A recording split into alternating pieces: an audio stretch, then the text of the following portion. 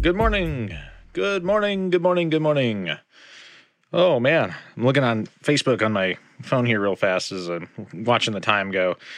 And 3 years ago today, we ended up doing a fun little project where Gabby had to make a basically like a diorama kind of thing of a city, a major city, and she chose Seattle.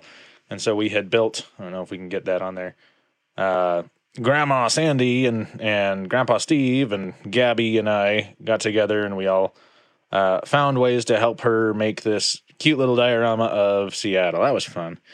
That was a good time. Good memories. Good memories. 3 years ago. Wow. Time flies. Time flies. I think Josh did that. Yeah, last year. Wow. I don't know. He did a farm. It was fun too, but this was fun. Good memories. Well, good morning. Good morning, everybody. I see a couple people on there. Cheers up. You might notice we have a slightly different background here. Let's see. So we have moved this into my studio, into one section of my studio. And so it's a little different background, but it's nice because I was trying with this whole situation. I was trying really hard to work close to the family. So if the kids needed help on something, they didn't feel like they had to bother dad while he's working in his studio. And it backfired. It backfired. And essentially I was in their way as much as they were in my way. And so we just decided all around that it was best if I moved into my studio. And so I had a giant mixing console on this desk. And so I cleared off this desk and have set this up so that we have a nice spot to sit and to work on this stuff. So, yeah. Well, hey, I hope you guys have your Bibles handy, have notepads ready to go, pen and paper. Feel free to screenshot if you need to do screenshots on this for the day. We've got a lot of information to cover. It's not going to take forever. This isn't going to be one of the hour-long ones, but we're also not going to go through a lot of the scripture today. We're going to go over more of the history and understanding what was going on and why this happened at all. Okay, so there's some big questions there. Hey, Boots. We have a company, the kitty, trying to get out. That's fun. So we're going to spend a little bit more time in the what's and the whys before we get into the actual word today. So get ready to dig in, though, because we've got a lot going on. So we are looking at 1 John. This is the study 1 of 1 John. This is the introduction. And we'll do that here. Oh, let me click into the right portion. Here we go. The who, when, where, and why. So this is written by John, which would be the Apostle John, who is the author of the Gospel according to John and also Revelation. Location, this is written in or around Ephesus, which is in Asia Minor or modern-day Turkey, okay, which we know that from last study in 1 Peter. Date of the writing is a little bit more difficult to pinpoint, though, so this is a little bit more of a range. So we know that John left Jerusalem prior to Rome destroying Jerusalem in 70 AD, and it's believed that he continued his apostolic ministry in and around Ephesus. Now, we say in and around because Ephesus was huge. Ephesus was literally second to Rome throughout the Roman world, okay? It was absolutely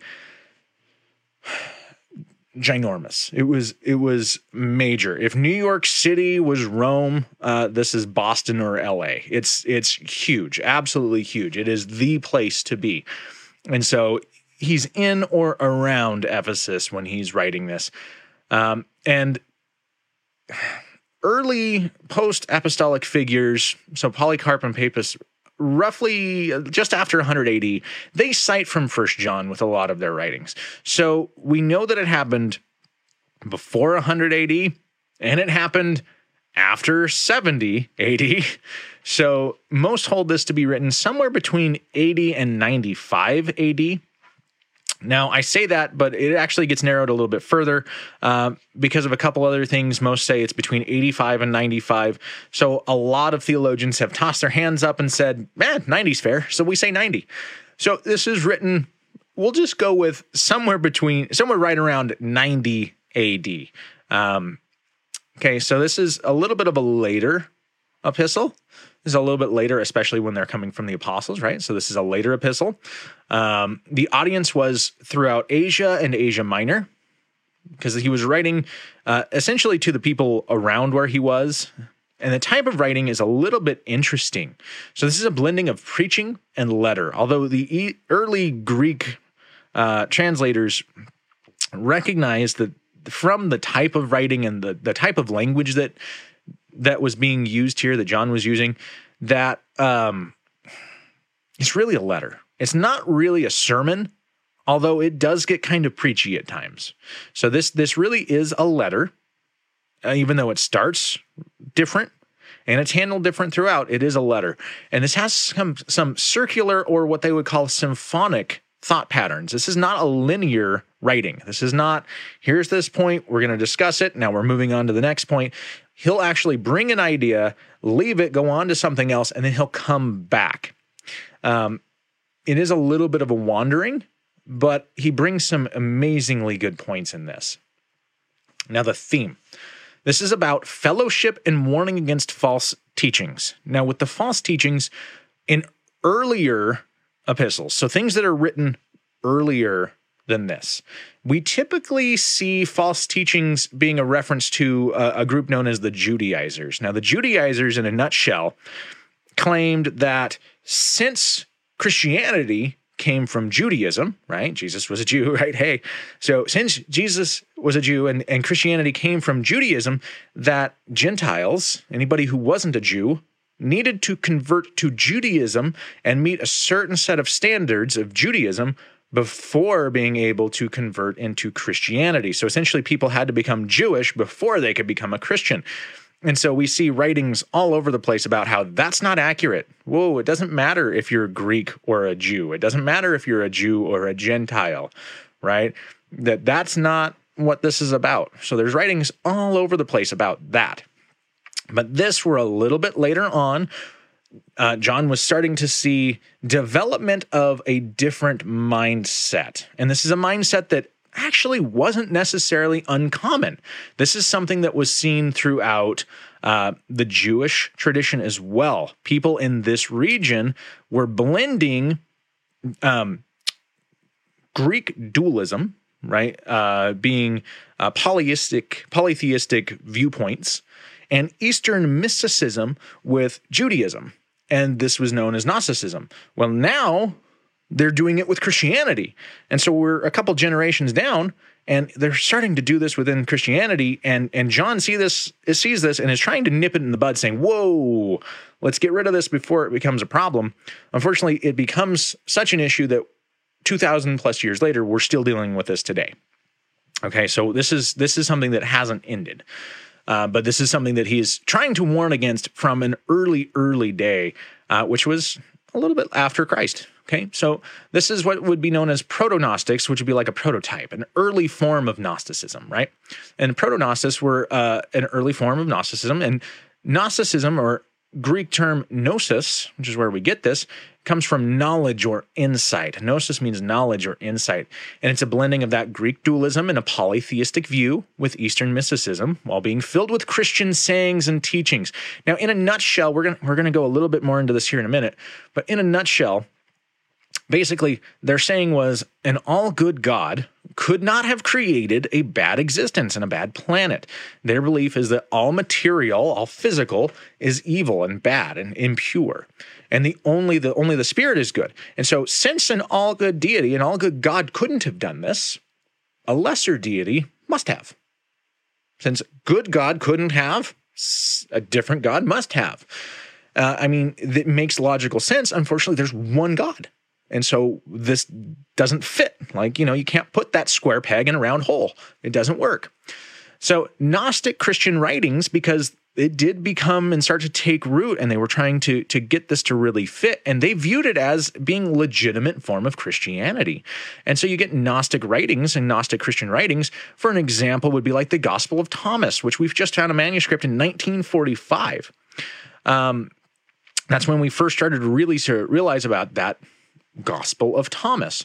Now, the Gnostic writings and the doctrine, these were deemed heretical at ecumenical councils, and they're not included into our biblical canons. Now,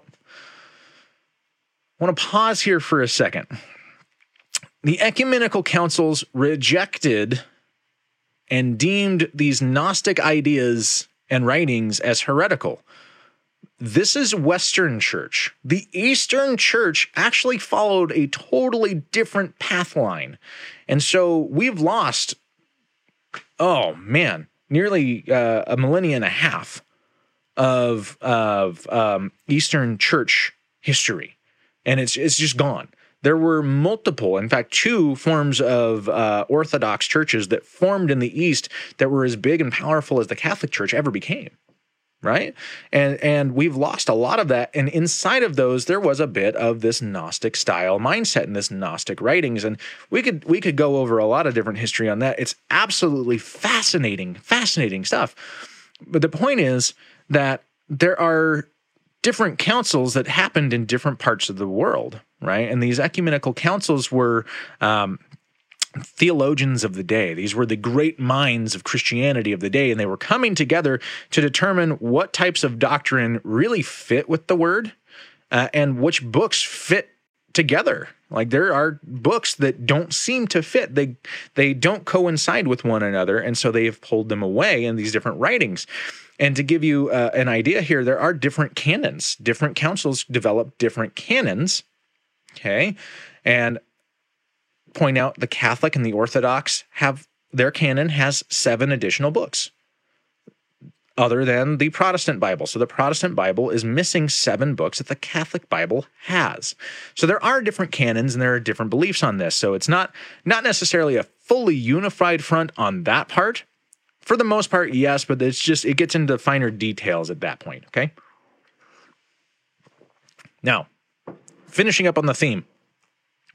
Again, this is about fellowship and to warn against false teachings, those proto-Gnostics.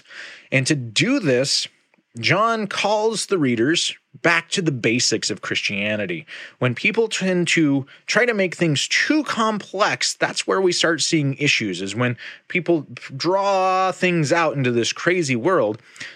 It's easier to get things to settle back in when we pull it back to what it's really about and back to the basics of Christianity. And so John has this call to do this. And it's about true doctrine, understand true doctrine, what we know, and obedient living, because as we've learned, our life matters. How we live our life matters. And impassioned devotion, to living for God and for living for each other, right? Okay, so that's the theme. This is what this is about, okay? Let's go into some of this a little bit more deeply. Let's talk about John for a moment. John is considered to be either the youngest or at least one of the youngest of the apostles. Born roughly 6 AD, died right around 100 AD, some say 103, but right around 100 AD, which means when he wrote this, he was likely mid-80s. If he wrote this at 90, he's 84. If he wrote it at 90 AD, he's 84 years old. So he is an older gentleman, an older apostle, writing and instructing and giving warning to the younger generation. Now, I want to pause here for a moment, okay? Christ was crucified, and just to put this in perspective, Christ was crucified roughly 33 AD. Paul first entered Ephesus. We see in Acts that Paul first enters Ephesus just as a passing through, basically, in 52 AD.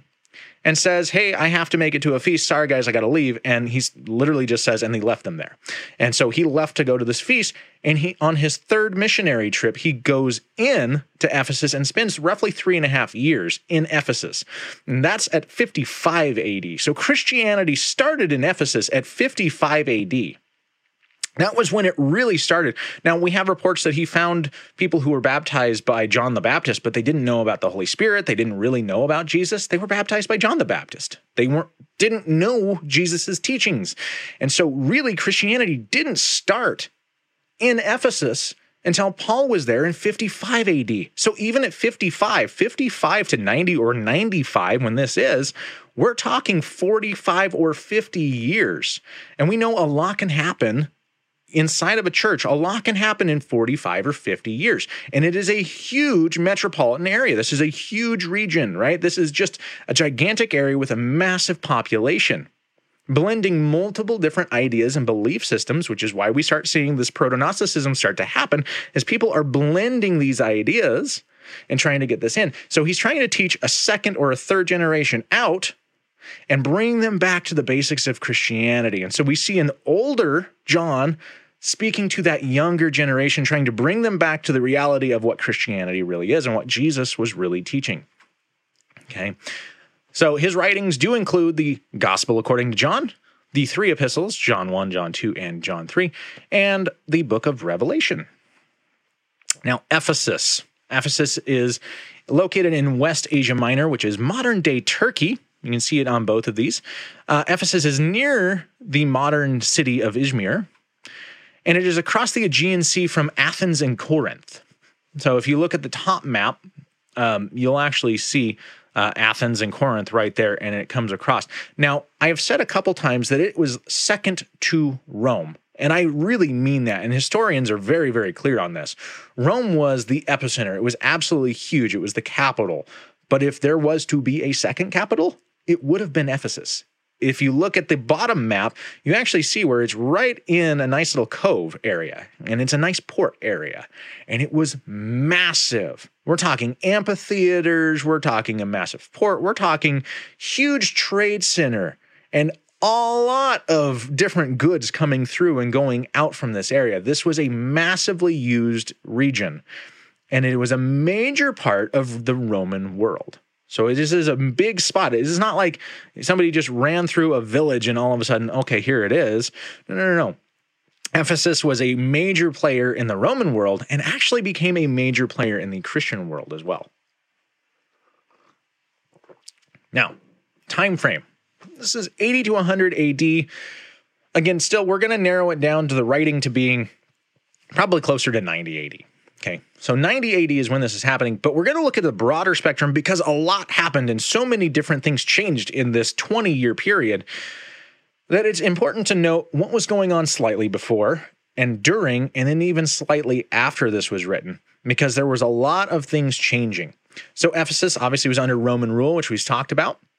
And it was transitioning between 2 different dynasties. We were transitioning between the Flavian dynasty of rulers and what is known as the 5 good emperors. Now, the 5 good emperors are known as the 5 good emperors because of the amount of peace and prosperity that they brought to Rome. It was an incredibly peaceful time and an incredibly prosperous time for Roman rule. It was a beautiful time frame, and it was relatively peaceful for the Christians under the Roman rule. Now, mind you, the Christians were still a minority group and a very small minority group at this point. Okay, we're not talking too far into this, and it is a small minority group inside of Rome. And even here inside of Ephesus, it is a small minority group. We're not talking minority group like today in the United States, where the government is trying to make minorities feel like they're part of the majority and giving them special benefits. No. There is nothing like that. And by the way, I'm not trying to make a point in saying things like that minorities get special deals. I'm just trying to say that it's not like today. Minorities people aren't trying to give them a leg up and to help them out. Most people were trying to get rid of them. By saying that this is relatively peaceful, I'm saying that the government wasn't trying to get rid of them. Not saying that the people were not trying to get rid of them. The government was not seeking them out to out them and get rid of them. It was still difficult for them to buy and sell.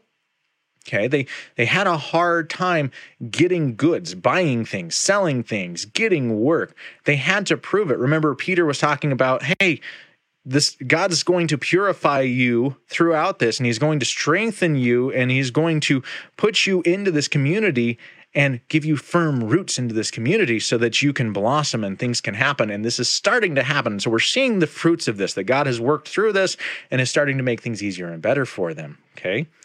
Now, these rulers and this changeover in the dynasties is a big deal. In fact, some accounts of the later Flavian rulers, they claim that they may have secretly or otherwise converted to Christianity.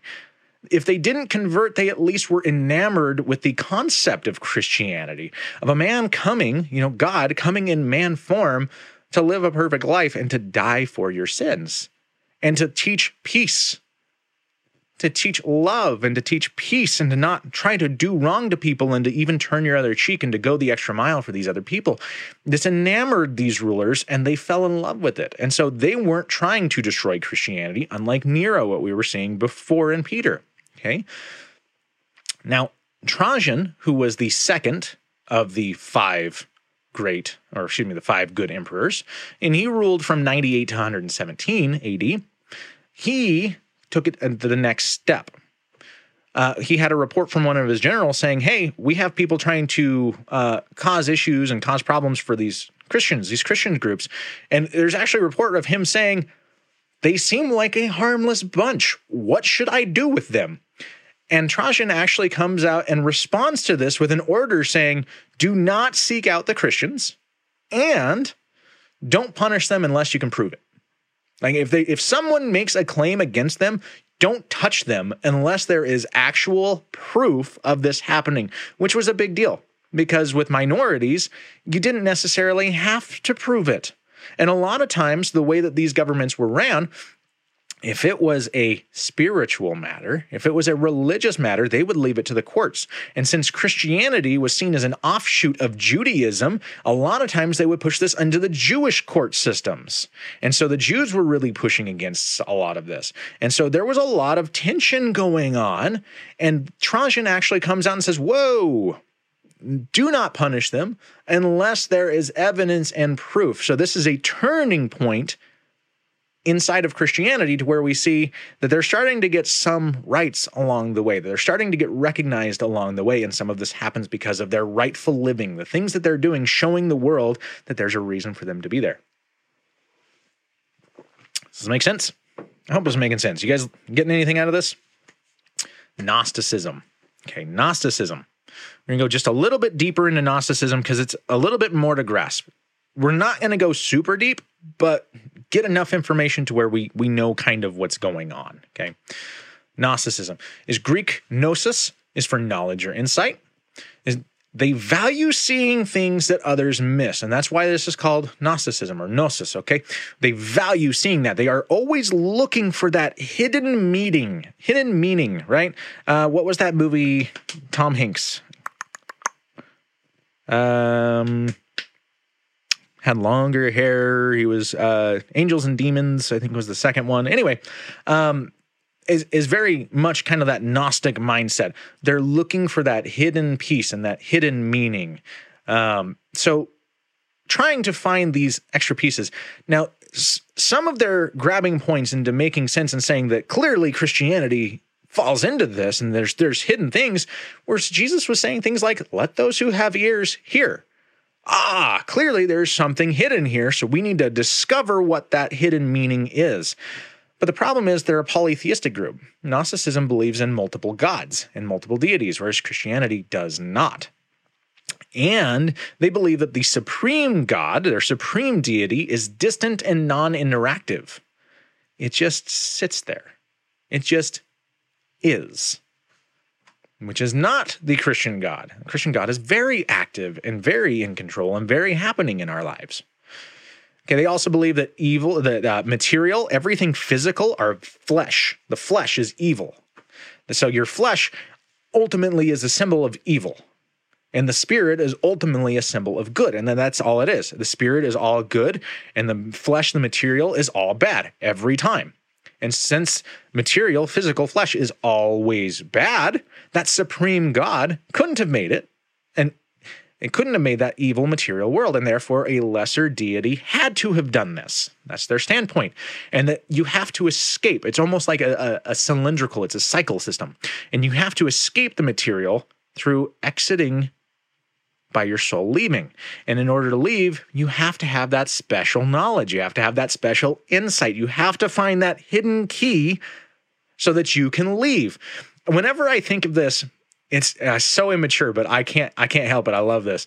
It makes me think of Bill and Ted, and I think Bill and Ted's Excellent Adventure. When they get to heaven and they're looking for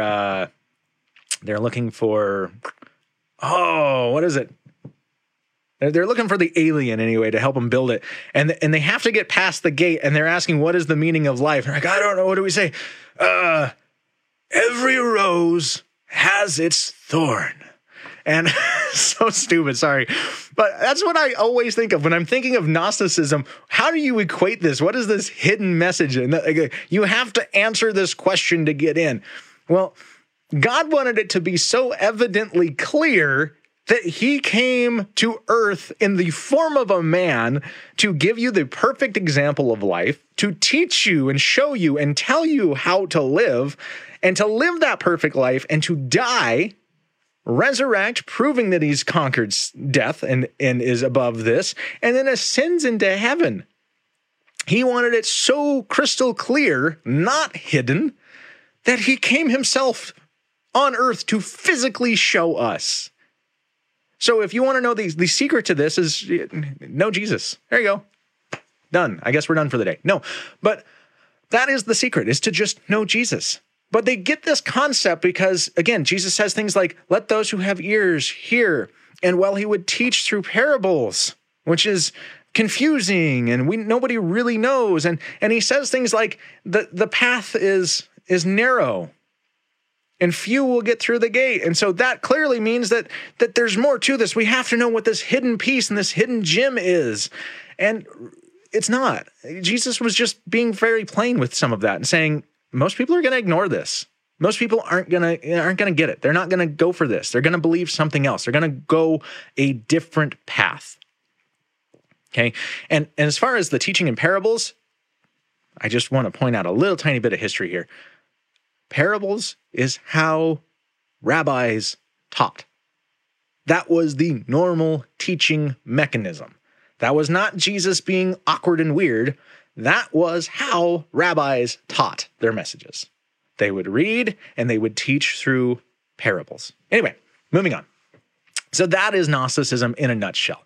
It's polytheistic. They're all about finding that hidden knowledge, that hidden information, and that we have to escape the evils of the flesh by gaining this little bit of knowledge that has to be hidden somewhere. Okay? That's Gnosticism. Now, we're going to get into this. We're going to get into the actual text. And I told you we're not going to be an hour long. Still got a little bit to go. We're at about 25 minutes of this. So we're good. We're doing good. John 1, we're just going to do 1 through 4. Just this nice little introduction where he just starts off, okay? We're going through the English Standard Version today. It says, that which was from the beginning, which we have heard, which we have seen with our eyes, which we looked upon and have touched with our hands concerning the word of life. The life was made manifest, and we have seen it and testify to it and proclaim to you the eternal life, which was with the Father and was made manifest to us. That which we have seen and heard, we proclaim also to you, so that you, too, may have fellowship with us. And indeed, our fellowship is with the Father and with his Son, Jesus Christ. And we are writing these things so that our joy may be complete. Okay, before we go to this next slide, I want to point out, this does not sound like an introduction to an epistle. These typically start with, hi, my name is, how are you? Maybe not quite like that. It would be today's standard. But this seems to be starting and very reminiscent to John, the Gospel of John, the Gospel according to John, which says, in the beginning was the Word, and the Word was with God, and the Word was God. He was in the beginning with God. All things were made through him, and without him, not anything made that was made. Was not anything made that was made, excuse me. In him was life, and the life was the light of men that shines in the darkness, and the darkness has not overcome it. This is very reminiscent to this. This introduction here is very reminiscent to the introduction to the Gospel according to John. Although here, as you're seeing, John is discussing his and the apostles' firsthand accounts with Jesus rather than the lineage of Jesus, which is what we were getting in the gospel, right? He's talking about their fellowship with he, Jesus, and the Father, okay? And in longing that the readers have fellowship with them and with the Lord. So he's bringing this out and he's talking and saying, hey, this whole point is for us to have fellowship. We need to have this fellowship. Okay, this is very reminiscent to that. So let's look here. Let's dig into this. Verse 1. There's a lot in verse 1. That which was from the beginning. Now, personally, I have always seen this, and I'm most comfortable reading this as the beginning. It would be the beginning of creation, as what he's talking about in the gospel as well. John 1:1, in the beginning. Because that is where John's mindset clearly is from. Because when he speaks in that holistic mindset, that whole realm, that whole piece. And so I view this as this is the beginning, that which was in the beginning of creation. It could easily mean, however, the beginning as in Jesus's birth or the beginning of Jesus's ministry, right? It could be any of the which, but any which way, I see it as creation, but any which way actually fits and doesn't deteriorate or alter this text. Okay, so it's okay to see that. Okay, so that which was from the beginning, which we, who are we? We would be him and the apostles, him and the rest of the apostles, or it could also be the early followers in the original church, like the early church, right? Because again, he's in his 80s, he's in his mid 80s, speaking 2 generations out potentially to people, and he's trying to bring them in, and he's saying, look, the church that was right there with him, okay, this early bunch, but most likely probably the apostles, specifically saying the apostles, the group that actually followed him on earth, okay? We have heard, okay, which we have seen with our eyes, which we looked upon and have touched with our hands concerning the word of life. So heard, seen, touched. He's talking about your senses, right? He's talking about the senses. We've heard him with our ears. We've seen him with our eyes. We've physically touched him. And if it wouldn't have been awkward, we might have even tasted him, but that might have come off awkward, right? And so we've heard him, we've seen him, we've touched him. Okay, we've touched him. He's talking about the physical embodiment, right? Remember, he's preparing a whole letter about don't get into looking for just hiddens. Jesus was real. He was real. So he's talking about the physical embodiment. Jesus was physically here and reassuring that. Okay, and that he, John, and the other apostles were all firsthand witnesses of this real person. God really came to earth. This is all real. Okay, and then he ends this verse with concerning the word of life. Now, some translations capitalize word of life. Some translations don't. ESV does not capitalize the word of life. New King James does capitalize the word of life. Now, the word of life we will see as Jesus. First of all, we see in John 1, the Gospel of John, in the beginning was the Word, right? And there it is capitalized, okay? Because the Word was God. The Word was Jesus. And life, if we look at John 14:6, Jesus said to him, I am the way, the truth, and the life, and no one comes to the Father except through me. Okay, so Jesus is the Word, and Jesus himself says, I am the life. So the word of life, it compiles together and becomes the word of life as Jesus is the word of life. Okay.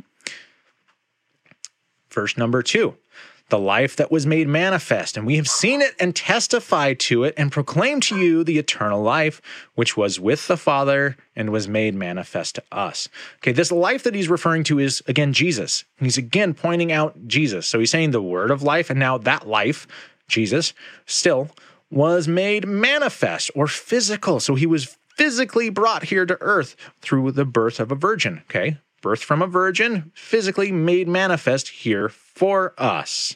And this reiterates again that he has seen it, he saw him, he touched him, okay, and he's now testifying about it, right? We have seen it, we saw Jesus, and we are testifying and proclaiming that life to you, and that he was made manifest to us, okay?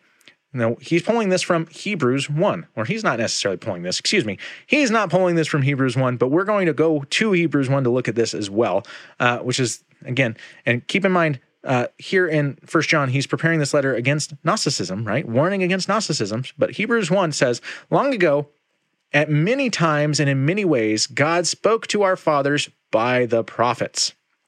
But in these last days, he has spoken to us by his Son, whom he appointed the heir of all things, through whom he also created the world. Okay, this is all very tying in together, right?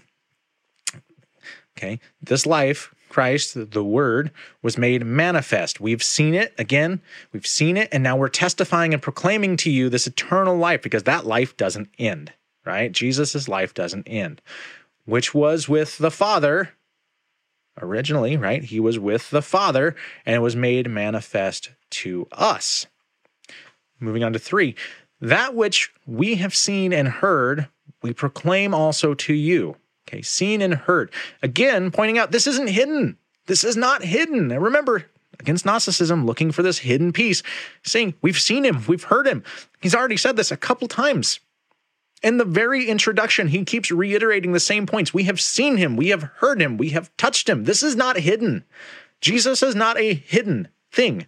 He is real. He was physical. This is not a mind game. This is not an intellectual quest only. He was real. Okay, he is really at the right hand of God currently. So God made himself fully visible and known, and he came in the flesh. And he says, we have seen and heard, we proclaim to you, so that you too may have fellowship with us. Now I want to point out here, he's taking this to a level. He's saying, this is a call, okay, to share the gospel. I am continuing my call to share the gospel, okay, because I'm proclaiming this to you. I am continuing the gospel, but it is not solely for the sake of saving souls. That is a portion of it, and it is a great portion of it. But there's more to it than just the salvation. This isn't just fire insurance, okay? This isn't just your get out of hell free card. There is more to this than that. And so I'm doing this so that you may have fellowship with us, because it's for the sake of fellowship as well, that you can be with us together, as bonding people together, okay? So it's salvation, and now it's bonding people together. But then he takes it even further, and he says, indeed, our fellowship is with the Father and with his Son, Jesus Christ. So this bonding is now bonding people together in Christ, and bonding in that fellowship, joining in a union together with the Father and the Son. So not only is this for the people, okay, I'm sharing this so that you hear the word, so that you're saved, but then also so that we are bonded together. But I'm already bonded with God and with Jesus, right? The Father and the Son. But now you can bond with me, and you also are going to be bonded with the Father and the Son. And that's the whole point, is it brings everything and all of it together. And we see this in 1 Corinthians chapter 1, verse 9. God is faithful, by whom you were called into the fellowship of his Son, Jesus Christ our Lord. Okay, so fellowship is a major portion of this belief, of our faith. Fellowship is a big part of this. We are to be together. And right now we are to be together at a distance. Like, we be a good neighbor, stay over there. That's fine. But we've got internet. We've got ways we can do this. We've got phones. We can talk. We can old school write letters. We can do the video conferencing. We can do all sorts of stuff, right? So we're doing what we can, but we're still being together. And we're doing things like this right here, to where we're learning and we're growing together. Okay. And then verse 4, he wraps this up, this quick little section, this little prologue, right? He wraps this up by declaring a purpose. Now, he declares a purpose a few times throughout this letter, okay? But right now he's declaring a purpose. And we are writing these things so that our joy, so the purpose here is joy, right? He's declaring a purpose of joy. Our joy may be complete, because as believers, our joy is what? It's in God. Our joy is in God and through God. And we see this in John 15. These things I have spoken to you, that my joy be in you, and that your joy may be full. And we see this in Psalms. We see this in Psalm 16:11. You make known to me the path of life. In your presence there is fullness of joy. At your right hand are pleasures forevermore. Okay? Our joy is in God. And we are to be in God, and that is where our joy comes from and stems from, right? Now, I want to note here this hour, okay? Because this can seem like, if we read this in English and we look at this in an American mindset, this sounds pretty selfish. I'm writing these things so that our joy may be complete. Like, we are writing these things so our joy, like, you can complete our joy, and then you can go do something and find other people so that then your joy can be complete. Okay, that is not the right way to be reading this joy. Okay, so the Greek for our early manuscripts of this, there were two different sets of manuscripts, and some of these manuscripts said our joy, and some of them said your joy. The Greek for our in this sense is an actual inclusive our, meaning all our. So that's not my joy. It's not your joy. It's all of our joy. This was for the joy for John and the apostles, but also the joy for the readers. It was the joy for all. It was a joy for the body, right? Because the Bible tells us that when someone's saved, like, there's a party, right? They celebrate. Yes, they celebrate when people come to Christ. There is joy in bringing into the body. When the body grows, there is joy. We get joy when others join into that fellowship between us and God and us and God and them and us, right? This three-way, right? It just becomes this joyous occasion when we add more people into this. That joy abounds. And so this hour is an inclusive. All of our joy increases so that our joy may be complete when you come into this fold. So what can we take away from this lesson?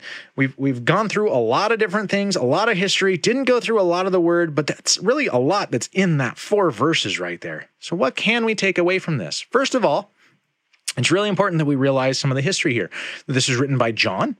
It's written by John later in life in Ephesus to the younger generation, warning against this different mindset of false teachers. Again, not the Judaizers. No. We're pointing out and pushing against this Gnostic mindset, this polytheistic and searching for these hidden meanings, trying to make things fit that aren't necessarily there. Okay? Warning about that. So he's writing to that younger generation. We also have seen and we're learning that our joy comes from and is in God. And John is writing this for joy, right? He's not writing it just so he has joy in writing. He's writing it so that you can have joy and that we can have joy and that God enjoys this as well. Okay. We also see that Jesus is the Word of God. He is the Word of life. He was before creation, and all things were created through him, and that he physically came as a real person. Excuse me. Woo. Tickle in the throat, allergies, gotta love it. But he physically came as a real person. He's pointing out and saying, hey, this is real. This is not just an intellectual game. This is a real thing. And God really physically came in real life. And he's pointing that out, and he's pointing it out saying, hey, I was there. Grandkids, I was there. That's what he's saying, right? Now he's also saying and that we are to have fellowship with one another and with God through Jesus. Okay, these are the things that we should be taking away from this, right? All right, let's pray. Oh, God, thank you so much again for today, for this week. God, I thank you for everything that's going on. And even though I don't understand it, even though we don't understand it, we don't know what's going on in the world. It's a crazy, crazy time right now. But we trust you, and our faith is in you. And we know that in you, you are perfect. You do not make mistakes. We know this. And our faith and our trust is solely in you. And we know and that our trust is in you, that we're going to be okay, and that the body is going to be okay, and that the world is going to be okay, and everything is going to happen in your timing, that you are going to provide. And so, God, we just ask, and we lift up this world, and we lift up the sick, God. We ask that your protection, your hand be upon them, your hand of healing be upon them, that your hand of healing be upon this entire world, and that your grace and your mercy and your forgiveness be upon this world, Lord. Redeem this. Use whatever is going on right now, God, for your glory. Build the body up.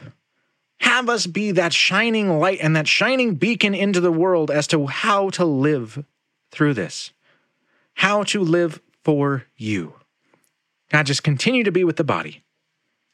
We love you and thank you. In Jesus' name, amen. All right, well, thank you guys so much. Thank you for being here. This was a lot of fun, at least for me. I hope you guys got some things out of it. Like seeing the comments, loving learning the history and enjoying the history of the scripture. Thank you guys so much for that. Have a great Saturday, a great rest of the weekend with your family, and just continuing on. And we will be here, same bat time, same bat channel. That is 8:30 a.m. Saturday morning in Mountain Time. Not saying Mountain Time is better than your time. It's just the time I'm in. So, but we will see you then next Saturday for continuing on in the study of 1 James. Wow, 1 John. It's a morning. I need more coffee. We'll talk to you guys later.